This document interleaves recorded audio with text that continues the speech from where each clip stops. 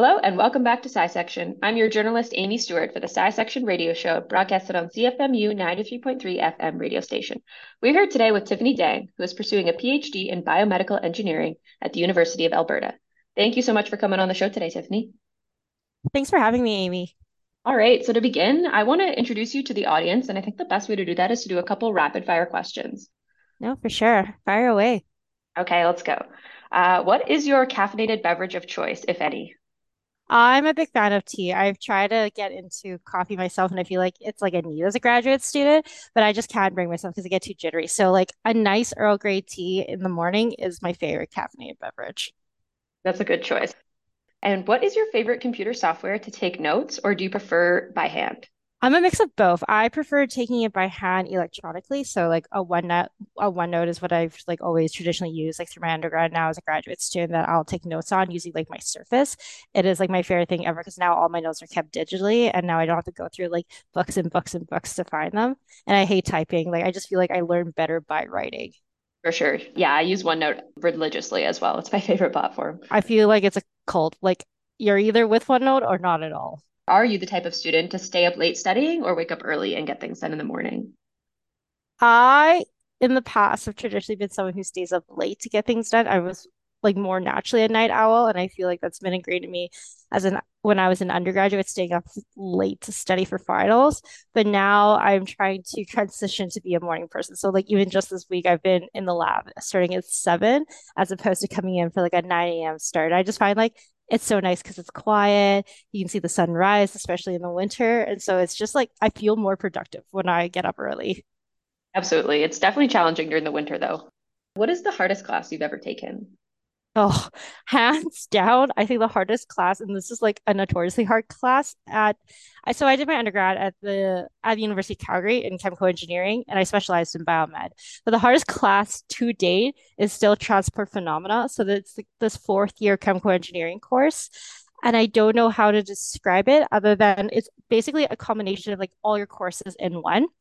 And the notation for this class, the math that goes behind it, is notoriously known as JJ math, just because of the prof, Dr. JJ, who teaches it. So it's the hardest class I've ever taken. I think I've never been more afraid of final than walking into his final. And it didn't matter like any final after that season. I just remember going out to celebrate, being like, I'm done this course. If I pass, it will be a miracle. Yeah, if you could do that, you could do anything, I guess. Honestly, you feel invincible after taking transport phenomena. And what was the best class you've ever taken? That's a hard one. Does that include both undergrad and graduate courses? Yep. Okay. I would say the best course I've ever taken was signal transduction during my graduate studies. And it was taught by actually one of my committee members, and it was a great class. It taught me the fundamentals of signal transduction pathways, which were super useful for me in my research with stem cell bioprocessing. And the prof, who again is my committee member, just a great overall prof. I learned so much of that course. And like to this day, I still recommend it highly to like all our new graduate students. I find a lot of people I talk to in my undergrad as well, their favorite classes usually depend on the professor and not even the content Yes. of the class. Oh, 100%. It really depends on the prof because they really make or break your experience. All right. Well, thank you for answering those quick questions. Now we can get into the actual interview where we're going to talk about some of your research.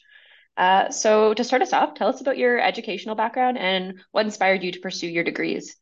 Yeah, so I did my undergrad at the University of Calgary. And as I mentioned, Amy, I did it in chemical engineering, but I specialized in biomedical engineering. So I did that for 5 years before graduating. And now I'm still here at the University of Calgary, actually doing, I started off as a master's in biomedical engineering, but I transitioned to a PhD back in 2021. Oh my gosh. No, 2022. It's been a while. Oh, okay. And I would say what really got me into the field that I'm in was always an interest in health. And so it even goes back to when I was in high school. I was really unsure of what I wanted to do as a degree following graduation from high school. I just knew that I loved all three sciences equally, like physics, chemistry, and biology. I loved math, and I knew I wanted to do something where I could help people. And at that point in time, I was feeling a lot of pressure from my family, being like, oh, you should be a doctor. Like, that is like a perfect career path. I feel like a lot of people have parents who are like, you should be a doctor. And for me, I really thought about it, but I wasn't sold on being a doctor. I loved research. I had some amazing opportunities as a high school student to get some research experience at a lab in the University of Lethbridge. And I met my first mentor who really showed me that I didn't have to be a doctor to help people. I could do that by by doing research and developing innovations and new solutions that hadn't been seen using the fundamentals of what I knew best, so of my sciences. And so that actually put me on a path to wanting to do biomedical engineering. A part of it too is I had seen a TED talk when I was looking for careers and I came across one by a biomedical engineer who had developed like this nano patch for vaccines where you could dry coat them. And it resolved a lot of these challenges related to like how do we deliver vaccines to hard reaching areas or areas where there might not be refrigeration. I was like, this is such a cool solution. It's solving so many problems and it was grounded in science, but it was trying to solve a real world problem. And so that really propelled me into biomedical engineering. But at the UC, biomedical engineering is not a major. And so I was trying to figure out what I would pair it with. And so that's when I met my current supervisor, actually Dr. Michael Kalos.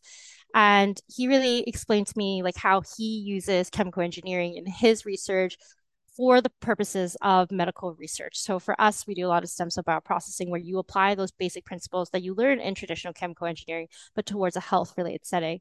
And I love that ability to translate all this research from these fundamental areas that we learn, but you're trying to solve real world health problems. And that has always stayed with me and grounded me. And that's why I'm on this trajectory that I am now. Because like I said, I love research. I love the ability to help people, but I also love the ability to be innovative and to develop new solutions that have never been seen to really solve real world problems.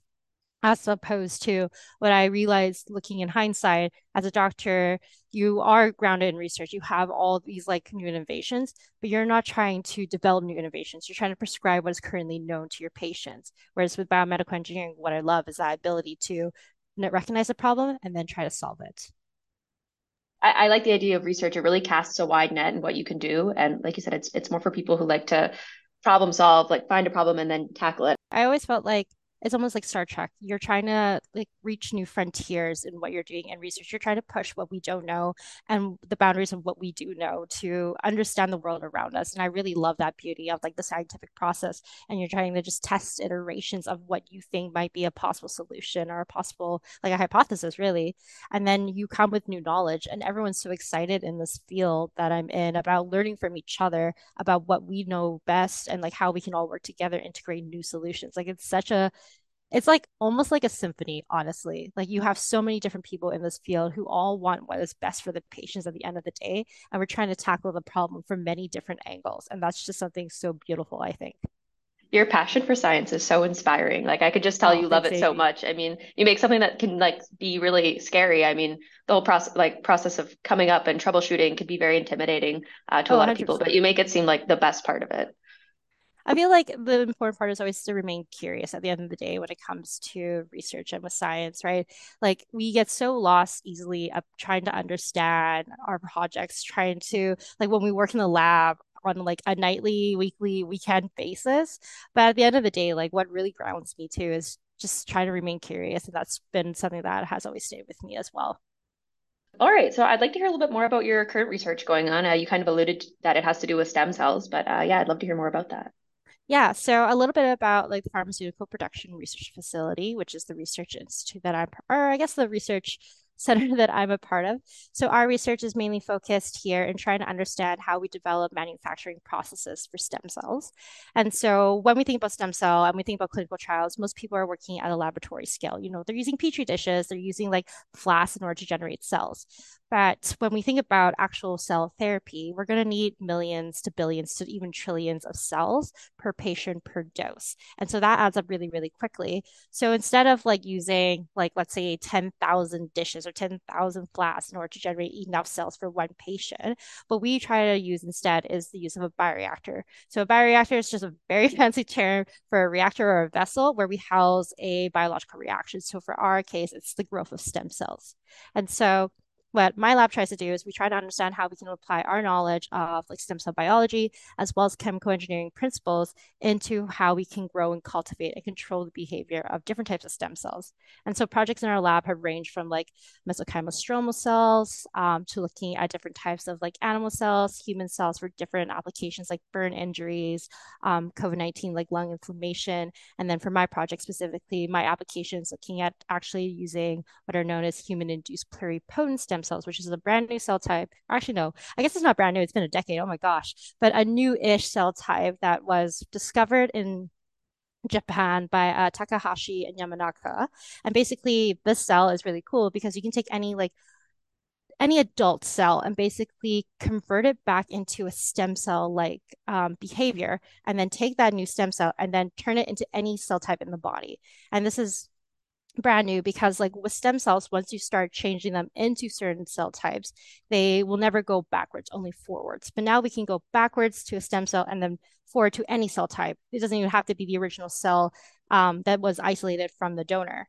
And so for my application, I'm looking at how we use these cell types, which we'll call as iPSCs, for diabetes research.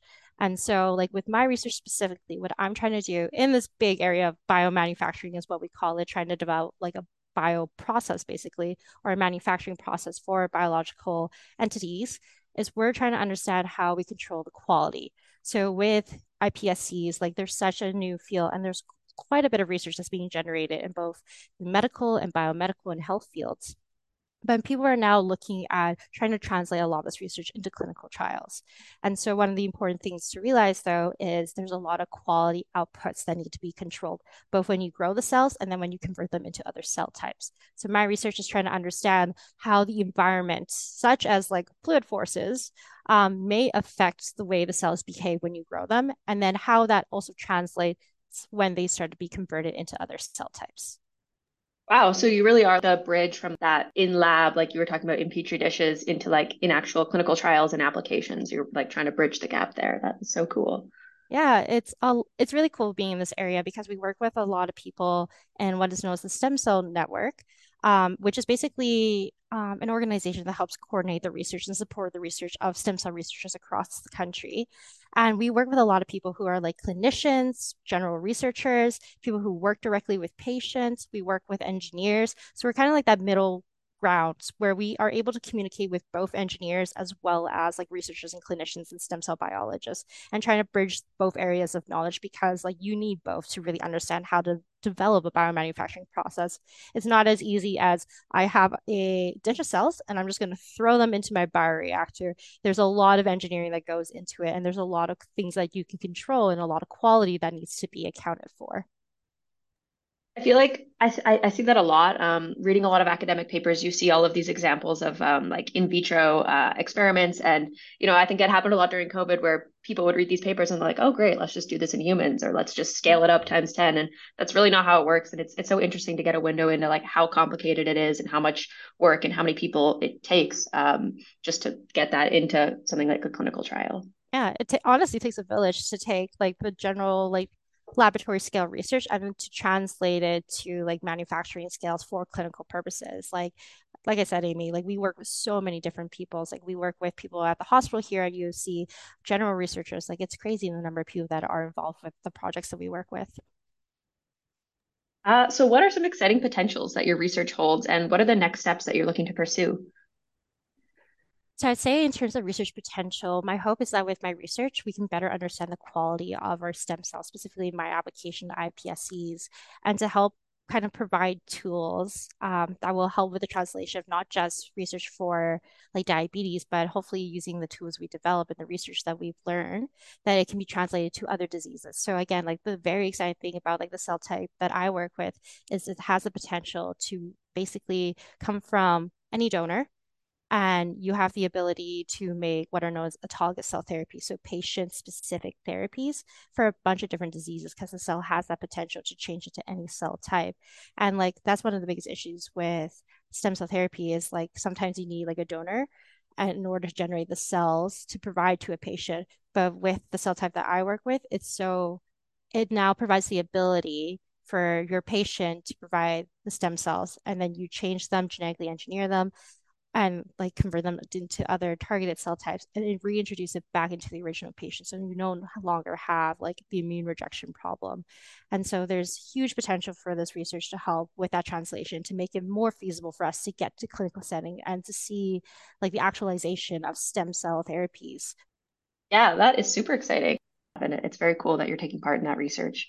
Yeah, there's so much research going on in this area because now, like with the cell type, it overcomes like a lot of challenges with traditional sources of like this kind of like type of stem cell, which is called just like a pluripotent cell type or pluripotent stem cell, sorry. You can get these cells from like embryonic sources, but obviously there are a lot of ethical and legal implications. And so the use of induced pluripotent stem cells or iPSCs resolves a lot of these challenges as well as the immune rejection problem. So researchers kind of like skyrocketed. The number of papers that are published every year just grows exponentially because everyone's excited. Okay, so for my last question, Yeah. working in academia and having been a student for, I'm sure, a while now, Yeah. what is the most important non-academic lesson that you have learned? I will say I learned this lesson during my undergrad when I was on internship. So I got really lucky and I was able to do an internship in the San Francisco Bay Area for a year at a biotech company. And I had amazing mentors while I was there who really pushed me. And the lesson that has really stayed with me from that time while I was on internship is to be comfortable with the uncomfortable. So in science, we're constantly pushed to like explore unknown areas, to push the bounds of what we understand about the field. And so you have to be comfortable with not knowing everything or knowing that your hypothesis might be wrong.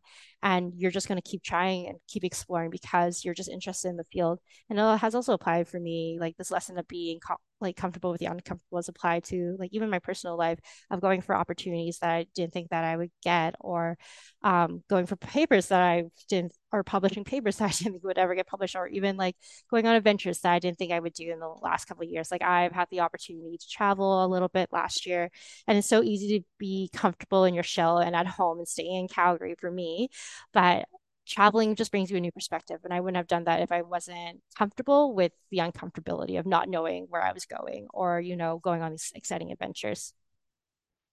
I think that is a very good lesson, and I feel like it takes a couple failures to get used to, being uncomfortable. You kind of have to take a few falls to learn that that's part of the process.